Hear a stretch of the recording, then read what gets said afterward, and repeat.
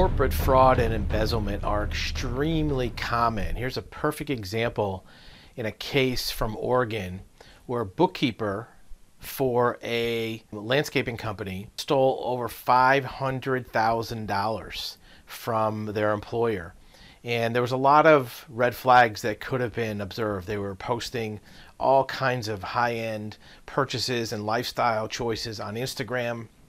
The person was a very long-term employee. You'll see that a lot of the red flags for fraud were there. For example, they were claiming to have tens of thousands, if not hundreds of thousands, in equestrian gear on a regular salary. This nursery was a victim of $500,000 since 2015, and it put significant financial pressure on their company.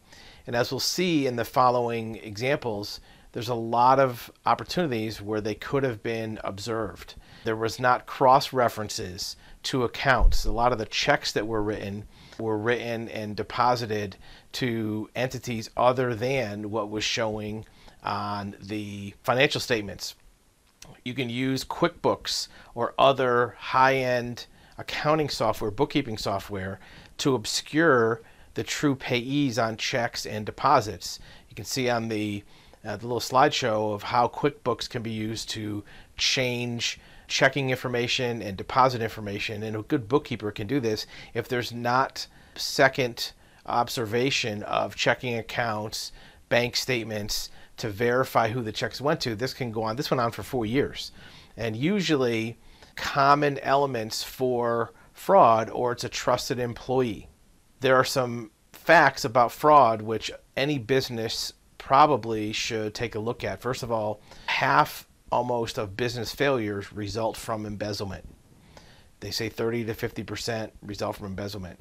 Most thieves, this is the first time. They don't have a track record of stealing or embezzlement or fraud. So it may be a trusted employee and somebody who has good references. The average scheme for fraud is 2 to 5 years, and this last case matches that perfectly at 4 years. Usually their loss is more than $100,000, and the average loss is over $1 million. Most employees who commit fraud have been in the company for 5 years. There is a reverse correlation between the fraud and how long they've been there. People who have been there longer generally steal more. Short-term employees generally steal less. So you might want to look at long-term trusted employees to make sure they don't have that opportunity, because usually they're good people. They just run into an opportunity. The average pay for an embezzlement employee is $16 to $25 an hour. A thief or a fraudster can take 3 to 5% of revenue without being caught. So think about your corporate profit margin. If it's a 8 or 9 or 10% margin, half of your net profit can go to a fraudster if not caught. Usually they steal cash, but sometimes it's checks, incoming checks, maybe insurance payments, and usually the identifiable ones are deposits and payables. In another case, an IT executive stole $6 million from their employer.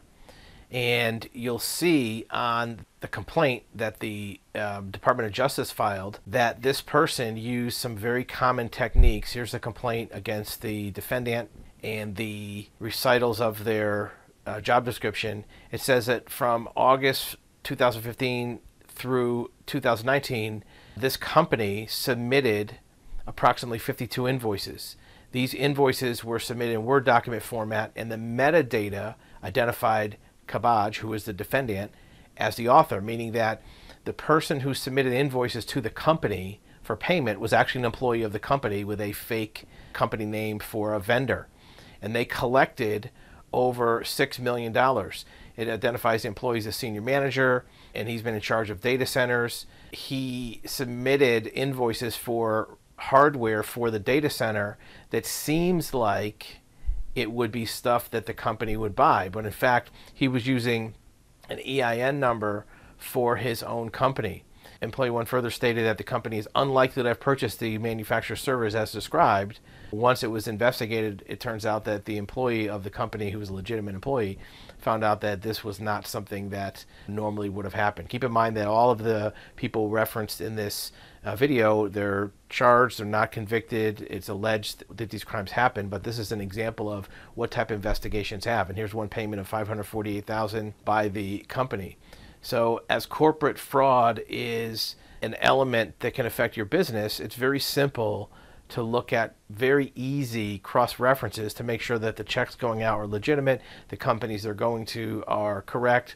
And there are things you can do for spend an hour or two a month, or some very simple software tools to identify potential fraud, potential embezzlement before it results in having to lay off employees, maybe cut back on advertising, or have to close your company because of losses.